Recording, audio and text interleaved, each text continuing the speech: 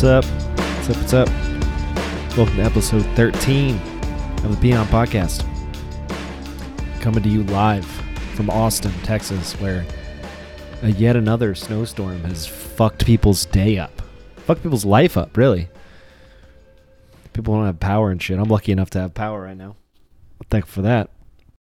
Today on the show, we got Michael Swing, who used to be the chef at a place called Kuma's Corner, which was like this weird little intersection of underground metal and burgers. It's just a weird little phenomena that happened. And they're still kind of riding that wave a little bit, but I'll let Michael tell that story. There's a weird bit in the mid to late 2010s where, like, if you were into like the Chicago metal scene and you were also like in the food scene, you kind of couldn't avoid Kuma's, you know, because like all the metal bands in that scene were kind of getting features. Let me explain what I mean by features. It used to be that Kuma's would collaborate or feature a band and name a burger after them, right?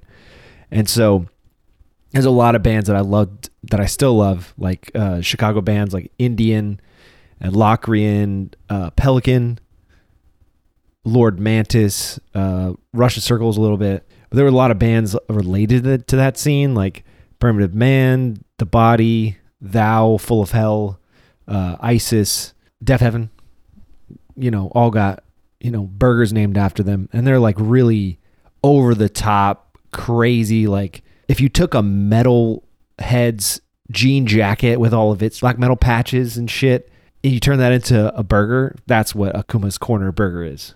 But I was into that scene a lot more back then because there's a lot more bands like Pelican and Russian Circles, you know, that post-rock sound back then. And that they kind of got a big feature, Kuma's Corner, if I remember correctly. But it's cool to hear that a lot of the people that played in these bands ended up working or were working at Kuma's Corner, which is crazy. I mean, not so crazy. I mean, they're underground metal bands. Of course, they're working a shitty underpaid job, of course, man. But if you're into any sort of metal or extreme metal, which I don't know what portion of my audience is, but if you're at least interested in it, bands like Indian and Lord Mantis and Primitive Man, like some of the most harsh, unforgiving, just vile metal you'll ever hear. And it makes sense because, like, coming out of Chicago, it's such like a harsh city. I thought about actually putting a little bit of that music in this episode, but I don't think anybody would enjoy hearing snippets of Indian or Primitive Man. I don't know. Maybe I'll do a little outro. We'll see. You'll have to listen and find out. Stay till the end and find out. Isn't that what TikTok does? But there was other bands, you know, Russian Circles and Pelican and ISIS and stuff like that. They were a little more like easy listening, instrumental shit. I don't have much to say in this intro. That's why I'm mainly just talking about metal bands, because that was how I found Kuma's Corner. And that's how I know Kuma's Corner. But I'm going to let Michael tell that story. I ain't got shit to say. As usual, you know, do all the things that help. If you rate this podcast and you share it, that's a huge help. If you'd like to support me, beyondmagazine.com/support. If you'd like to get in touch, Beyond Magazine on Instagram, just DM me. I'm here. And if you'd like to buy some merch, still available at beyondmagazine.com/store. One of these days, I got to do like a little another metal mashup, you know? Instead of Black Flag, maybe do like some hardcore and metal inspired merch, you know? Anyway, enjoy this episode. It's a great one. I know I always say that, but it is. Enjoy.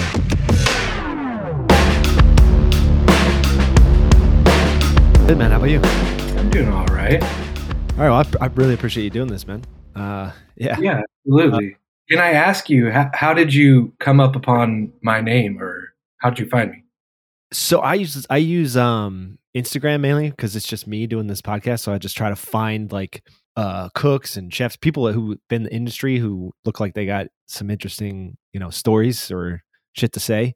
And Okay. I think I was looking at Kuma's Corner, which is I'm a big metal fan, and I've been following them for years. And then I think it said that you were the chef there at one point. Is that Yes. true?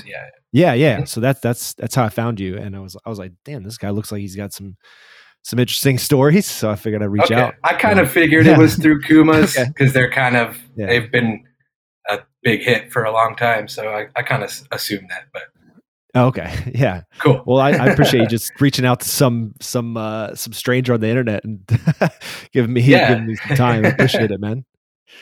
So how did you start in the industry, man? What was your first industry job? Well, I would say it was back in probably 2009, Okay. 2010, somewhere around there. Okay. I was experimenting with the vegetarian diet for a while, Okay. and I realized very quickly that I was eating grilled cheeses, quesadillas, and I Yeah, was right. like, "This ain't gonna work." So Yeah. I reached out to one of maybe two vegetarian-friendly restaurants in Phoenix, Arizona, and Mhm. Is that where you're from? I'm originally from Yuma, Arizona, but yeah, Oh, lived in okay. Phoenix. Yeah. But yeah, Nice. reached out to them and just wrote them a really honest email like, Yeah. "Hey, I've never cooked before. I'm vegetarian though, and so let's make it work." And they hired me. So Damn. So wait, you had no experience in cooking at that point? You just yeah, how no, old were you none. at that point? Probably 20, 20, yeah, Okay. 2021. Yeah. Okay. Yeah, that's around the same time I got into cooking, like 22, 23, something like that. So Yeah. you just wanted to learn vegetarian cooking, you wanted to like eat better? That's a pretty noble I didn't reason to even get into the industry? Right. I didn't even know if I Yeah. wanted to eat better. I just like was frustrated that I only knew how to like, dude, I wasn't even Yeah. making grilled cheese the right way. I was like wrapping up bread and Yeah. cheese up in aluminum foil and putting it in the oven, letting it bake for like, 30 What? minutes. So it's just like a soggy like bread pocket kind of thing? It was horrible. Oh Yeah, my man. god. So That's awful. I was like, I gotta figure out how to do this better. And Oh, nice. so, Okay. yeah, because I had that diet, I reached out to this new restaurant at the time, and Uh-huh. they gave me a shot. And funny enough, I actually, considering my background later in life, I went on to become certified as a raw chef through them. Okay. Oh, nice. Okay. So yeah, I was going to ask you what kind of restaurant was that? Was it like part of that raw food movement that was kind of going on back then, or was it Exactly, cooked it vegetarian? It was. 100% was. Yeah, it Oh was. wow. It was Okay. vegetarian, but focused more on the raw aspect of things. So I'm guessing a So, ton of chopping and vegetables and stuff like that. oh yeah, like Yeah. cutting dinosaur leaves and wrapping them up in almond butter and veggies and stuff like that. Okay. Was it like a low key restaurant, or was it a little fancy? I would say it was a little bit of both. They kind of it was like a brunch spot in the morning. Like we were Okay. doing like a tofu fried sandwiches and stuff, Uh-huh. and then it was a bakery mostly. So they were doing it was like a mom and daughter, and they were doing this shop together, mostly like a vegan bakery.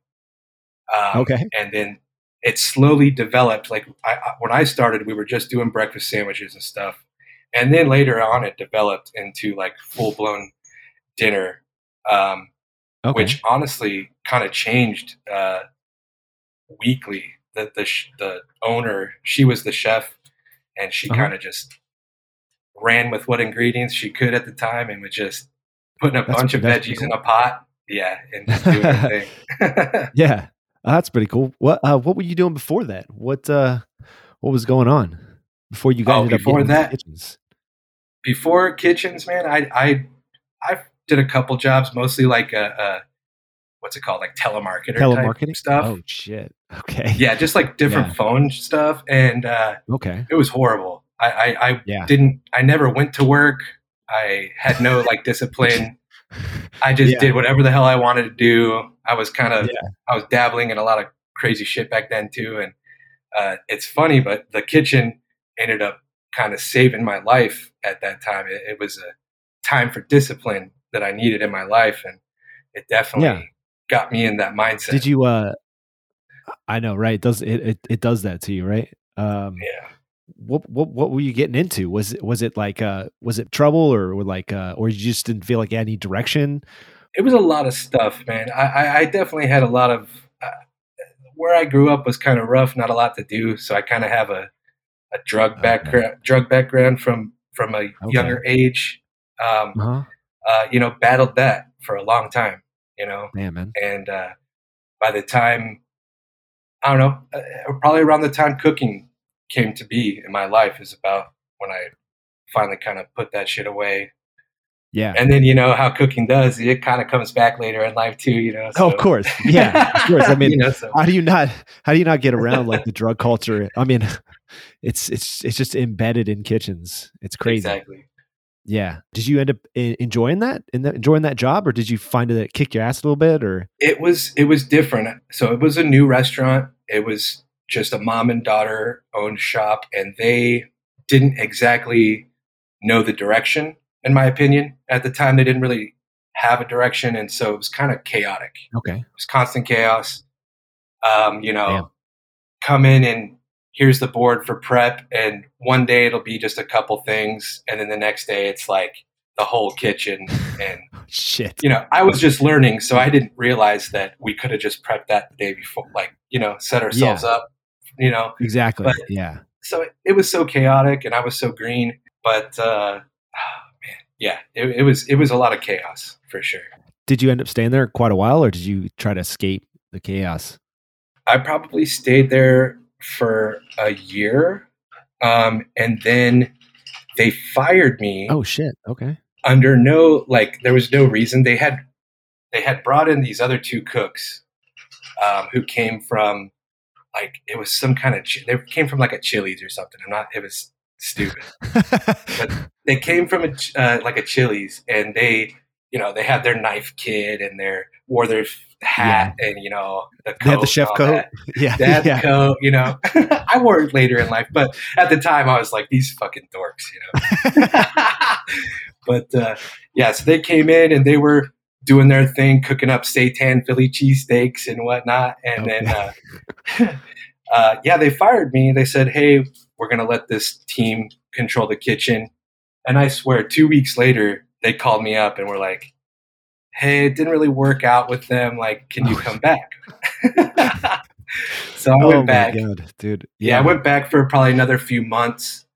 They gave me the keys, and I started doing some early morning prep work, coming in, starting the soups in the morning and the beans or whatever at the time.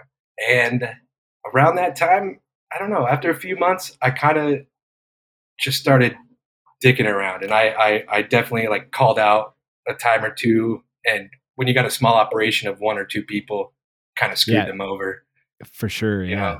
Yeah. Each person like matters. Yeah. Exactly. So we kind of eventually came to a mutual decision that I was going to take off, and I started to dabble in front of house after that. Oh, really? Why did you do that? Did you just wanted to make some more money, or? All my friends were making way more money doing less. Yeah. Of course. You get paid way less to do more in kitchens, for sure. Did you go with a bartender or server job? I went to this restaurant called Cornish Pasty, which they got a ton of locations now all over. It's an amazing restaurant. It's kind of like Kuma's, actually, for Hot Pockets. But I went there and I started dishwashing. Just straight up, start at the bottom type thing. And I had the cooking background, so they asked me, they're like, hey, do you want to help us chop up some meat and throw it in a grinder for these pasties or what? And I was like, nope, I'm going to keep washing dishes and try and sell some beers if I can.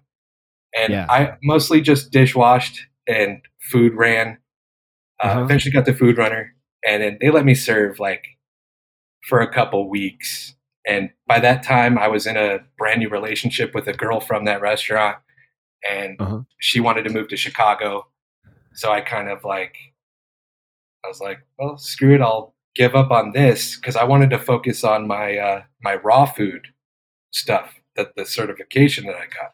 So I wanted to cook again. You wanted to go down that path of like raw food and stuff like that. Exactly. Yeah. I dabbled with the dishwashing in front of house, and it was chaotic and fun, but I wanted to pursue that that certificate or whatever that I had.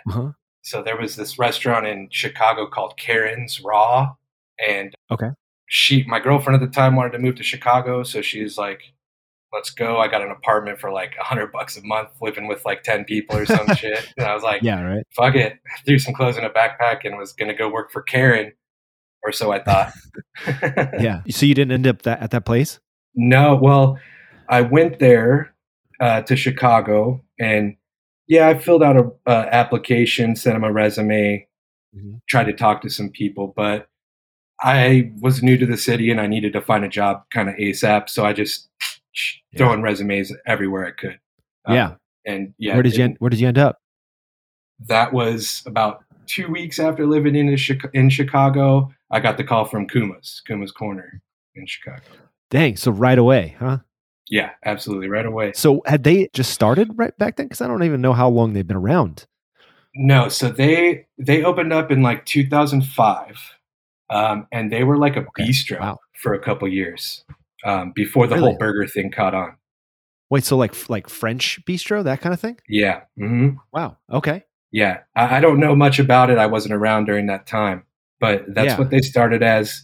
And one of the regulars in the neighborhood who's still around and will tell you the story, some old dude, he talked the owner into making some burger with pulled pork on it. He always was like, put on Led Zeppelin while I eat my burger. And some point he decided that he's got this burger, Led Zeppelin for the regular. And then it kind of just picked up and went from there. And by the time I got there, it was 2011. So it was a couple years into the burger craze. But dude, it was it was like a 4-hour wait on a Tuesday night type of thing. Like every single day. Damn. Every morning going to work, there was a line down the block. Jesus.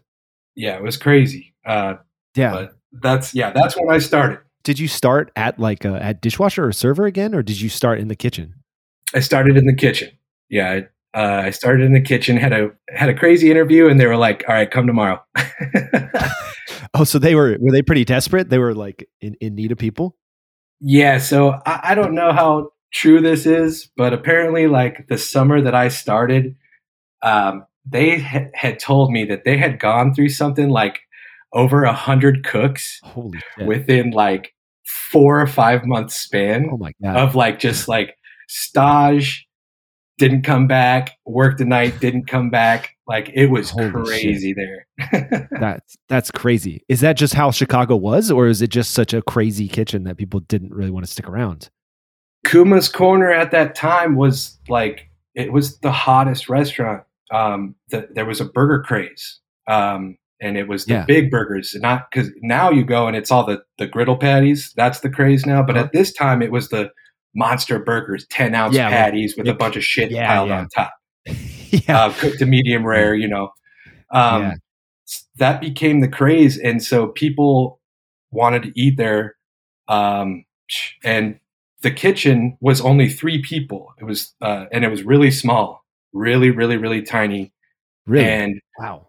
Yeah, I would say like, dude, there were so many bathrooms I've been in that are smaller than this kitchen. Like, it's crazy. That's insane. It was so tiny. There's 3 of us. You've got like your salad app guy, saute and grill, and you're just cranking burgers. And the sad part about that situation was this place is just bringing in money, and the owner was a real tight ass, and he didn't fix nothing. So we had like our hoods didn't work, and so the whole place, the kitchen especially, obviously be filling up with smoke. With that many patties. Yeah, holy shit. Yeah, and especially like we get a bad batch from whoever at the time, and they're really fatty, and we're just smoking up the place. Fuck, man. We used to wear sunglasses and bandanas on the line. Like, I'm not even joking. Holy shit. Yeah, there was a time. He wouldn't fix anything because he just didn't want to. He Yeah. wouldn't want to spend the money. Oh my god. He didn't want to spend no money. Yeah, and he was Yeah, raking in yeah. the dough, so he wanted to see it keep rising.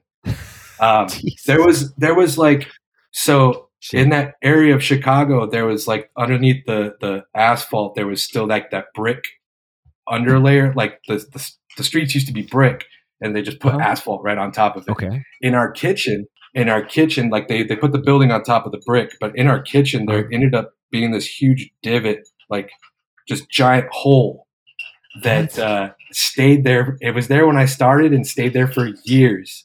And so, like, oh my god. in this tiny little area, you'd have to take a step into this almost 6 inches deep, probably. What the fuck? A hole. Just, yeah. And then of course, there's like oil, there's fryers everywhere and hot shit like, it's crazy. Yeah. So many accidents. Wait, at that point, how do you get a health inspection? Like, do you just cover up the hole when the health inspector comes in, or like, what? How does that? I don't understand. I don't know how much I can divulge, but yeah, you don't have to. That's insane. There's a lot of money. Yeah, I mean, there's a lot of money going to the right hands during Okay, that time. yeah. And it's Chicago, so Yeah. the history of how things work out there, I'm sure. And it's just That's insane. throw a couple bucks to the fire guy, and he's like, Yeah. all right, you can have All right. 150 people in this room, no problem. That's There could be smoke insane. filling up. It's all good. Yeah. Yeah, the customers don't care. They just want their food too. Damn, that's insane. Do you know how that hole happened? No, I don't actually. I never asked. They just, what they did, it's funny. They would just like pile up. They would get wet cardboard from downstairs in the basement. Oh my god. Get wet cardboard and kind of fill the hole each day, and then the Jeez. mole men or porters, whatever you want to call them, they would Uh-huh. come up, and each night that would be part of their duties, was to like get rid of this nasty grease filled like paper mache thing that built like in this hole. Holy shit. Oh my god. That's crazy. I mean, I used to work on trailers and stuff. We do the same sort of thing, like lay down boxes and stuff, and they'd be covered in grease and black, ooze by the end of the night and stuff. But nothing. I don't think as bad as that's pretty gnarly, man. Yeah. Yeah, and it was years. Yeah, it's crazy. That's insane. What were you saying about I was saying the customers don't really, they don't seem to care. But you were saying something? Yeah, the customers really didn't care. It was part of the appeal. It was crazy. Like, Yeah, right. I remember that at one point they had a list of rules, and the rules were like, Okay. It was so lame. It would be like, no bitching, Oh, and okay. like, For customers. don't ask for ketchup, and like, yeah, or not ketchup. Yeah. Sorry, no ranch. Oh yeah. Okay. And part of the appeal was, that it was smoky. It was the waitresses and the bartenders, who were only allowed to be women, would Okay. they would be rude to you. They would like Oh, fuck, just what you can't change the ingredients on the burger, bro. That's like, they would just, there was no like customer service, or they didn't cater to them in any type of way. Okay. And they loved it. They ate it up. Yeah, of course. Yeah, people like that kind of thing. Yeah, when I worked in at trailers in Austin, it was the same way. You could just be like, "No, fuck you. You're being rude right now. You can't have food." Be like, "I waited an hour. I don't care. Get the fuck out of here." Exactly. Like that. Yeah. Yeah, and people will just keep coming back. They don't care. They don't care. It's They weird. don't. So, how did you work your way up the ladder there? Well, you started as a cook. Yeah, honestly, there it was kind of easy, so to speak. Like, it was definitely a difficult task, because like going to work every day and performing was very difficult. But all you had to do was make it, like just last. If you could last long enough, then somebody else is gonna quit, and you're gonna move up to the next station. And I think I was 2 weeks into apps and salads, and the chef at the time came up to me, and he was like, I was probably making $11 an hour, and he's like, "I'm going to give you $15 an hour," which was big deal in 2011. That's a big deal. Yeah. He's like, "I'm going to give you $15 an hour if you can go up to that saute station and be okay at it in like the next 2 weeks." Yeah. I was like, "All right, let's go." And then, so it was just a couple weeks, and then he offered me saute because somebody quit, and then so on and so forth. It just kept happening till I got on grill, and just kind of ate through the ranks, and it, like I said, just lasting. Damn. And at that time too, there was a lot of just like culinary students and things that were traveling from, the trend where you all work 6 months here, 6 months there, 6 months there. Yeah. There was a kind of a lot of that was happening, and they tried to avoid it at Kuma's, but not everybody in their interview is transparent. Yeah. But that definitely happened. They, especially at that time, they wanted Kuma's on their resume. So they'd go and do 3 months, work their ranks, and then take off. Yeah. Just to throw it on the resume. Really? Mm-hmm. That's wild. Okay. So Kuma's was that hot shit. It was like, if you had it on your resume, it was like sort of badge of honor kind of thing? It spoke for volume. It spoke that you can work in high volume like every second of the day. Like it just like never, from open to close, it was just constant. There was never a lull. Jesus, man. It was crazy. That's crazy. Did you work all day? Was that the way the shift was just working all day, or was it lunch and dinner split? When I was a line cook, it was split. It was morning shift, night shift. I take that back because it was a 24-hour ran thing. So there was like prep cooks that came in at like literally like midnight, 2 a.m. God damn. Yeah, it kind of staggered the schedule in order to accommodate to the prep. And then by, I think it was like 10 a.m., morning cooks come in, and then their last hour of work was just prepping. Not even prepping, it was bringing stuff to the line. Because we had a basement, we'd have to go down these really steep stairs. So dangerous. We'd go down these really steep stairs in this tiny ass walk-in, and then we had also an upstairs that was not sanctioned. It was an apartment, and we used it for storage. For real? Oh shit! They, to this day, use that shit. Dry storage, but they had a fridge up there. Just like a regular ass home appliance fridge, but we packed that thing full of Camros, full of shit, as much as we could. We had a fry freezer up there. I cooked up there a bunch. Oh shit! God damn! Was it so? It didn't have like a hood vent or anything like that. It was just like no, dude. It was a straight up apartment. Straight up. So it had like there's a lot of that in Chicago. Yeah, there's a lot of that. What do you mean? Like there's apartments above. Like, apartments above restaurants. Yeah, because everything in Chicago is so condensed. And so there's just like, there's like a Bank of America, but then there will be apartments above it. It could be any business, and there's just like shit above it. And that's how Kuma's was. I actually eventually lived, there's 3 stories. I eventually lived at the top floor of Kuma's at one point. Holy shit. Because I couldn't get away from it. But yeah. I lost my what happened to the no, you're good. What happened to the raw food? Like did it just kind of fall by the wayside because like Kuma's just got so consuming, or what? Yeah, that's kind of what happened. So it's funny because I was still vegetarian. I started at Kuma's, and I think it was a couple weeks into it, probably when I was about to become saute. I was trying to get on the chef's good side. And he fucked up a burger. Huh? He probably wouldn't admit that, but he fucked up a burger. It got returned. Yeah. And he says, "Eat that." And I was like, "Ah, shit. I'm veggie, bro. I already told you." He said, "Eat that shit right now." Jesus. And I ate it. Fucked up. Oh, and it was amazing. Yeah. How long had it been since you had meat at that point? Probably 6 years.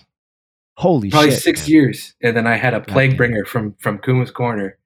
And look, my hair's standing up, man. You can't see it, but it was an amazing experience, man. That burger was life-changing it was life changing at that moment. You know, I didn't even know why, but it changed a lot of things, and it changed the trajectory from not giving a fuck about raw food. Like right at that moment was like that you're like, fuck it. Fuck it. Do you know what that was? Like, why did you? Was it just the taste or because it was cool, man? It was cool. Okay. I was like, it was a fucking metal restaurant. For sure. Everybody's covered in tattoos and cool, and at least what I perceived as a 22-year-old, like, oh man, everybody's cool. I want to do this too. And definitely didn't want to be with the stroller moms in the other neighborhood cooking at Karen's Raw. What was I thinking? And that whole fad died anyways. So I'm really thankful that super fast. Yeah. Yeah. I'm thankful that I didn't go that route because I stayed with Kuma's for a long time and got, experienced a lot of shit there. So. Damn. Yeah. So I was going to ask you, how do you think you made it so long if it was such a rough place? But it sounds like you had sort of a change in direction, sort of an existential change there. Because Kuma's, like, I definitely learned, I told you about the discipline that I learned from the other restaurant, and when I got to Kuma's, it was a lot more militant and like, really? Like, yeah, we went by what was called Kuma's time. And so if you were supposed to be there at 11 a.m., your truly scheduled time was 10:45. Ready to roll, dressed, on the line, 10:45. Yeah. Just because they were just so strict on everything. Really? We want to be early. We want to look nice. God damn. Yeah. It was the militant aspect of it. I kind of despise now in hindsight, but it gave me as a young person just something to strive for. Like, oh shit, these guys are cool, and this is what they're doing. Okay, I want to be the best. I want to be the best at this thing. And so, that meant coming to work early and staying late, and when people call off, showing up for their shift. Just whatever you could do. And then also, it was a badge of honor to say, like, oh, I did 3 shifts in one day. Like, right. Even, you just I suffered the most this week. That kind of thing. Yeah, for sure. A lot of pride with that. That was definitely a mentality. Yeah, that's wild. Not happy about that now. Him to be that. Of course, yeah. I mean, I remember doing the same kind of stuff when I was younger, and it's easy to do when you're younger because you have that kind of mentality. But I didn't expect it to be that militant. It always seemed to me like such a casual place. But you say you don't appreciate it now because it kind of like just take over your life, or what sort of gave you some different perspective on it? I think just that it's my overall idea of just working at restaurants in general. How it developed over the years of working in restaurants. I just I despise the toxic masculinity and like the wearing the badge of honor that says I worked 16 hours today. And, that's not a good thing to coming to work when you're sick or when your mom died or whatever, it's, I despise that. But back then it was, whatever I can do for Kuma's, even though they were not paying you anything and, no, they gave you a cool jacket. You're like, I got a badass jacket. Yeah, you got the apparel. Yeah, you got the badass jacket, and you make $15 an hour. You're like, I'm badass. But it's terrible to look back on it and be like, man, and also health wise. I mean, shit, you fucking like inhaling all that shit. Probably didn't have health care, and they're just working you the bone. Yeah, totally, man. I totally get it.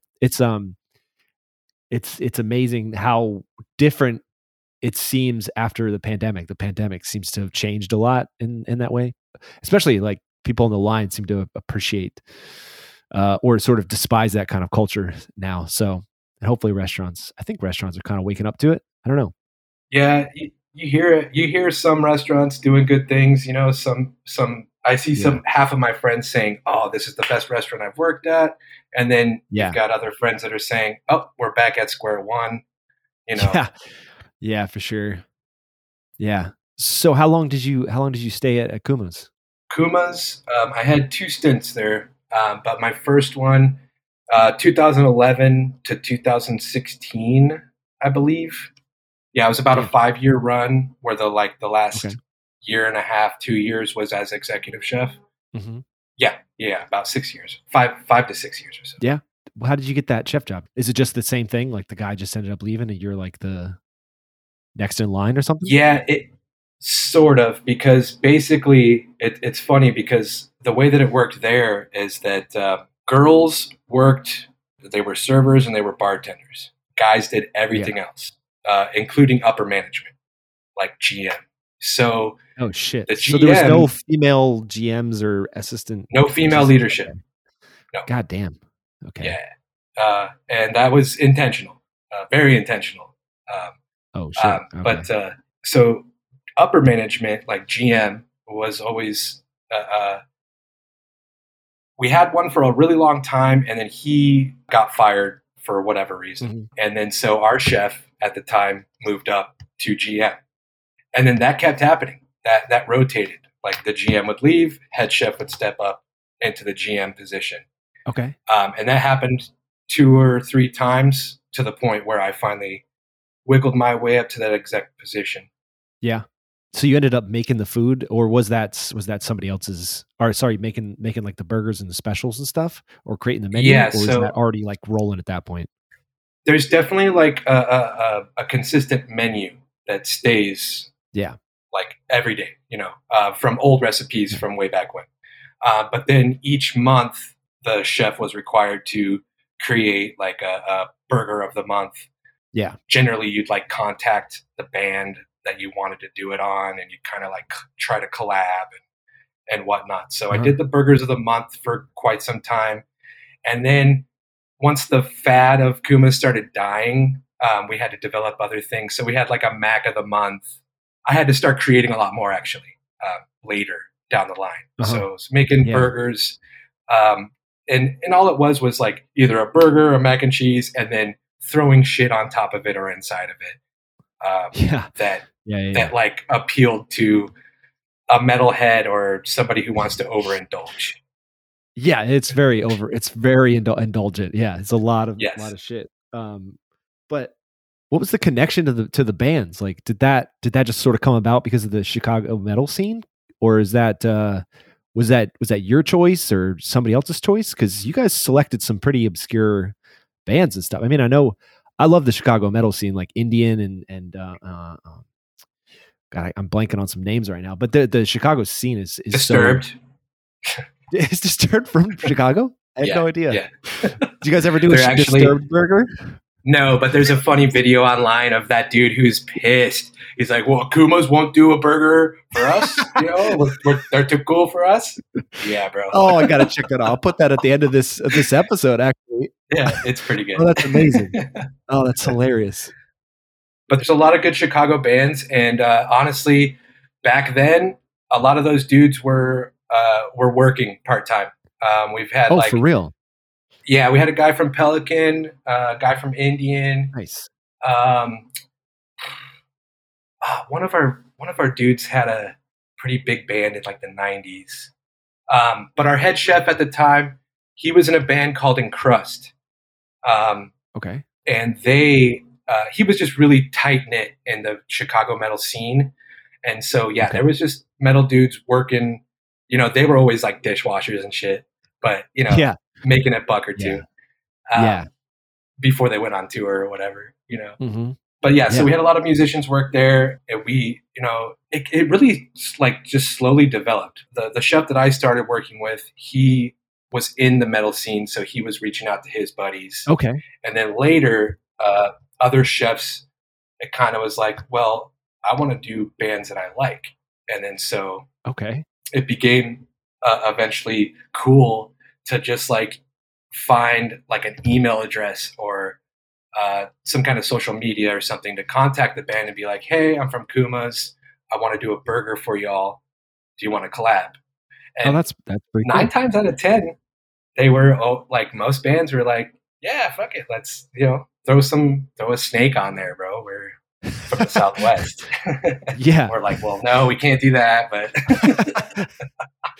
do you remember some crazy collaborations? I will say the first thing that comes to my mind is it's frustrating. It's this band. It was this band called Saint Vitus out of New York. I want to say.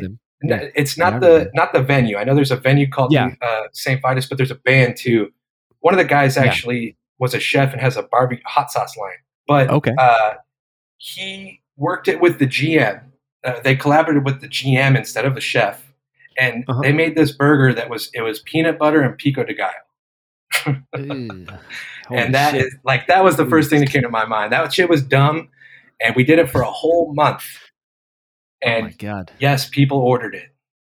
Oh my God. Yeah, I was gonna Yeah. say how many did you sell, but Yeah, good quite a Lord. few. There was some meathead around the corner in the neighborhood that used to get a double. He'd get a double with just the peanut butter, no pico, What the fuck?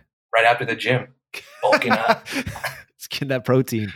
Oh my God. Did you try it? Was it interesting? Was it Negative. good? I didn't try it. No. Yeah, I wouldn't try it either. We at the time we were really upset that the GM like went behind our back and created this thing, because now like this dude's the chef who is on his name's on the menu, and Yeah. this guy's putting out a burger with pico and peanut butter on it, you know, with this guy's name. So we were kind of upset at the time, you know. Yeah. It was ill representation of what we were trying to do at the time. You know? Yeah. So you had a couple stints there. Did you end up leaving and then coming back, you said? Yeah, I left in like 2016, I want to say, and Okay. I ventured back into the front of house. Okay. And then I went back to Kuma's a few years later, 2019. I went to Kuma's 2019. I went back as the sous chef Okay. because their head chef at the time was a buddy of mine who's also in a Chicago metal band. But Which one? They're called Sarin. Okay. I've never They heard just of them. it's more hardcore. They just Okay. released an album, I want to say in November. It's really great.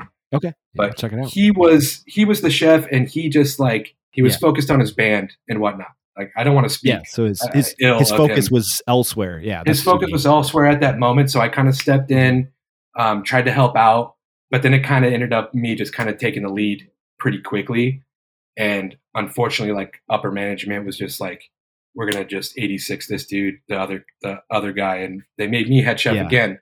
Uh-huh. So I was head chef basically until the pandemic hit. From then, Yeah. Damn. So and then did you quit after that, or did they let everybody go and then reorganized, or pandemic hit, and we did the whole 2 week, like, you know, the official, like there was like 2 weeks where like everything kind of shut down right away. yeah, literally So- everything. Yeah, I remember that. Yeah, we did the 2 weeks, and then we came back, did the like just to go thing, and it was Mhm. fucking chaos. It was like, it reminded me Oh of my the God. early days when it was crazy. We were doing like 5 different delivery services or whatever, and just Holy shit. yeah, the tickets were just like, God it was damn. crazier than if the restaurant was open, and they wouldn't Yeah. shut it off. And so it'd be Oh my like God. 2-hour wait times to get a burger to a plate, and then to the customer was taking like upwards to 2 to 3 hours. And Jesus, man. no one in upper management wanted to listen to what anybody wanted to say. And, you know, like, cause they never do. And, yeah, I just got to a point where I was like, oh, all my homies are making unemployment, Yeah. sitting around Yeah, playing right. computer games. Sorry, Yeah. boys. And, Yeah. I took off, and I immediately got a grant from Guy Fieri, actually, right after that. Oh, you got the Guy Fieri grant? Yeah, I did. Yeah, Nice, thankfully man. that kind of that put me on a new trajectory, that enabled me, ironically enough, to stop cooking. Thanks, Yeah. Guy.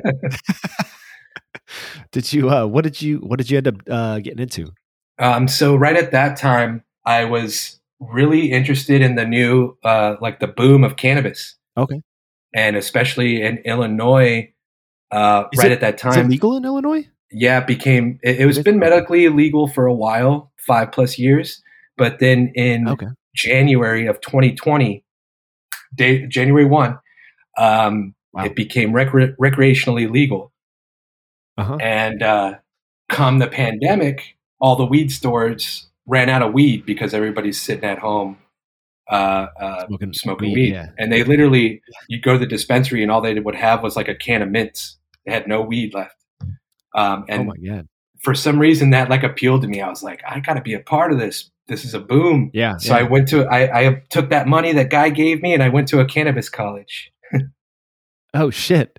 Yeah. Wait, so what's involved in that? Is it like they teach you how to grow it and like all the economics behind it, or? Yeah. So there's a couple different certifications that I actually got through there. I did receive a certification for horticulture. So how to grow it and maintain it and whatnot. But then what I really got into was the science aspect. There's not a whole lot of science on it, but the little bit that we do have, like understanding how cannabis affects us, how they affect us each differently, and why, what products work, what ways, and whatnot. So yeah, that's really interesting. Yeah, essentially became like a glorified bud tender, if you will, or whatever. Okay. But working for a really reputable place that focused on like actual cannabis science as opposed to like marketing or just shoving whatever down people's throats. Okay, so that's what you're doing now. No, actually, I just pivoted again. Okay. I'm trying to find the big boy job, because with the cannabis thing, I came out to Los Angeles. I moved to Los Angeles a couple years ago, and it was going great. And I was doing cannabis education, so I was actually like training a team, all this stuff that I learned at that college and whatnot. Uh-huh. And something happened. Somebody forgot to lock a door, and it happened on my watch. And 86, boom, cut me off. Oh, yeah, damn. So at that point, I was just like, I don't want to do retail. I don't want to do restaurant stuff. So I just, even though you just heard about all the tech layoffs, I just started a tech boot camp. So okay, we're gonna try that. We're gonna go down that route and see what happens. Yeah. See, you're out of kitchens forever. You don't see yourself going back. No. Negative. Although I did today during my lesson, I was finding out that finding a job after this boot camp that I'm doing right now, it might take a substantial amount of time to acquire that first job. Uh-huh. So I did at one point today. I have told myself, am I going to go fucking flip a couple burgers at the spot around the corner just to maintain until I find that next job? Uh-huh. I'm going to try not to. Yeah. But I'm not scared to hop back in for, as long as I know that there's a light at the end of the tunnel, I feel more confident about, maybe I'll go, throw back a few with these boys back there. We'll see. Check it out. Yeah. But on the chef whites again. Yeah. But but at the end of the day, no, I do not. I love cooking at home. I love cooking for my partner, my friends, very much so. Like every Sunday I have a cookout and all my friends come. And, nice. So I still love it. Yeah. What's the reason you absolutely, you'd never go back in? Was it the experience at Kuma's, or you think it's just pay or age, or what is it? Basically everything that you just mentioned. Yeah, it's okay. The stuff. It's the experience, because it wasn't just at Kuma's. Later I worked at a couple other restaurants. Worked for some other restaurant groups that took care of their employees, but just the atmosphere around it. Like you can pay me $20 an hour, but it still doesn't stop me from feeling like shit from getting slammed all night. And then of course I want 1,000 beers after, and it's just like, it's not a sustainable lifestyle. No, absolutely not. And I just had to get out of it, and just wanted to not, be around the toxicity of it, the negativity. Especially going from that to cannabis, dude, everybody's happy. I was literally hugging every coworker that I had every day. It was just a complete 180. And that's the opposite of kitchens. Yeah. Yeah. And that's what kind of changed my mind, is like, while I love the camaraderie that does come with that, and I appreciate the lifelong friends that I acquired through that, because when you're in the trenches with somebody, that's your brother, and you'll love them forever. I'm thankful for all that, but the other stuff involved, especially with like higher ups, higher management, owners, they just don't give a fuck about you. No, it's they sad. don't. Yeah. So you couldn't see yourself opening a spot and trying to change the game a little bit? No, that's been on my mind before, and I really love what a lot of restaurants are doing nowadays. I love Turkey and the Wolf. You know Turkey and the Wolf out of New Orleans. I've heard Mason I've heard Hereford. a lot about him, but I don't really know too much about him. Yeah, I've just heard the name a lot. It's this guy Mason Hereford. He's out of New Orleans. He was just on some Netflix show or something. He's kind of getting some. He's getting some buzz, some hype around him. Yeah. But sure. His restaurants are amazing. He's like very vocal about what he pays all of his people, and it's like $24 an hour to fucking wash dishes and shit. Like it's just like over the top, and they just really pride themselves on like, I don't know, if it's raining too hard, they're like, we're closed. We don't want staff to have to come through the rain. Like, you know, just all these very little things that are for the employees as opposed to putting more money in somebody else's pocket or whatever. It's just like the focus is on us first and then y'all. And so I respect that. I personally would never want to. It's just a lot of work, and for sure. I unfortunately I don't have it in me anymore to do that type of work. Yeah, but I respect the people that do, and I for sure will gladly spend my money at their restaurants. Easy. Hell yeah, man. Yeah.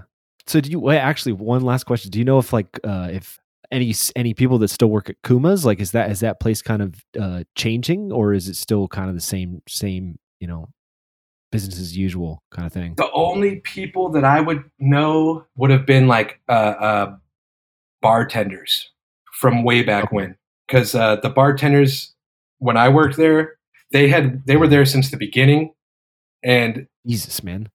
Those bartenders walk out with a lot of money, and at one point they were known for being like kind of the most lucrative bartenders, so they stayed.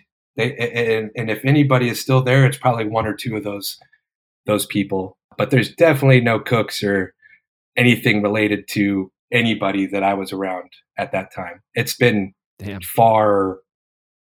It's as soon as they started first they sold ownership. The owner sold it to his brother, who was an accountant, and he started expanding too quickly, really bad ideas, knows nothing about metal or like the culture that Kuma's provided for 10 years before him.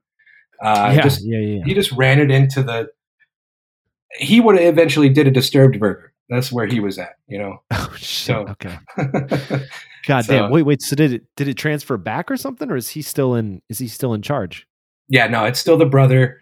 There was one point where he sold, it's kind of franchised. So there is a franchise space in Indianapolis. That was the original chef that I started under. He was kind of given like a piece because he was like around the company for so long. He was given a piece before the original owner left. He opened up Indianapolis, but eventually, especially after the pandemic, the owner, the accountant brother, he's like super cop supporter and all this bullshit. So everybody linked, just broke ties and was like, we're done. No more Kumas. Damn. Yeah. It's sad it bit the bucket though. Damn. Well, it had a good run, I guess, right. You can always remember. And I don't doubt if you go there, I don't want to talk shit because I'm sure if you go there and the barbecue pork fries, I'm sure that they're still just as amazing, but just the people that are behind it, the people at the top, no bueno, not good. Damn. Is that why have they sort of lost the ties with a lot of bands or something, or do they still do a lot of like support of local bands and stuff? From what I noticed, there does seem to be like not very much like outreach to bands. But I think it's because the people that actually gave a shit about metal, who were like about the Kuma culture, they all just like left. And so I don't know who the new generation of cooks are or what their like dedication to metal or whatever is. But it's a lot different than what we were all doing in, from 2010 to 17 or so, 16. Yeah. All right, man. Well, thanks, man. I appreciate you talking again. Yeah. Yeah, man. Thank you. Thank you. Good luck with everything. Good luck with the tech search. It's not easy. You spend like 10, 15 years in kitchens, and then you try to get a new job, and people are like, well, you don't have experience in in In anything else. anything. Kind of, Yeah. it's I know crazy. But that's why I'm doing the boot camp thing. yeah, what I kind of find strange is that like probably because they don't know, but like being in kitchens, it requires so much fucking effort and a lot of skill and a lot of like dedication and hard work, and you learn things really quickly. So maybe they just don't know that that's sort of an asset, but it's hard to explain that to somebody. Yeah. All you need to get is your foot in that door, though. Once you get your foot in Exactly. the For door sure. and you apply the Yeah. skills that you acquired in the kitchen Exactly. to whatever that new employment is, you rise to the top. For sure. That Yeah. type of mentality will get you places, So there's pros and cons, always. Yeah. Yeah, man, for sure. For sure. Well, shit, man. I really appreciate you coming on, man. I really do. I appreciate you giving me the opportunity to speak because I like to talk about it, and I haven't talked about it in a long time. So awesome, dude. Yeah. See, I think as like one last thing, but I think it's not necessarily shit talking. It's like I feel like some of this stuff needs to like get out there because a lot of people don't know what happened, the dirty shit that happens in restaurants, especially from owners and things like that. So I think part of why I do this thing is so that people can like have a voice, right? None of this stuff would have been said if you hadn't come on here and said it, right? So yeah. Well, I appreciate the work you're doing because it's a really good thing to hear what every person in every part of the restaurant industry should have something to say. I mean, from dishwashing to GM, everybody's got something to say for sure. Yeah, man. All right, dude. I'll let you go. I'll let you have enjoy the rest of the night. Thanks, man. Appreciate it. All right, brother. Have a good one. We're not cool enough, apparently. I've always been really upset about that. Apparently, we're not obscure or underground enough, or just not cool enough to them.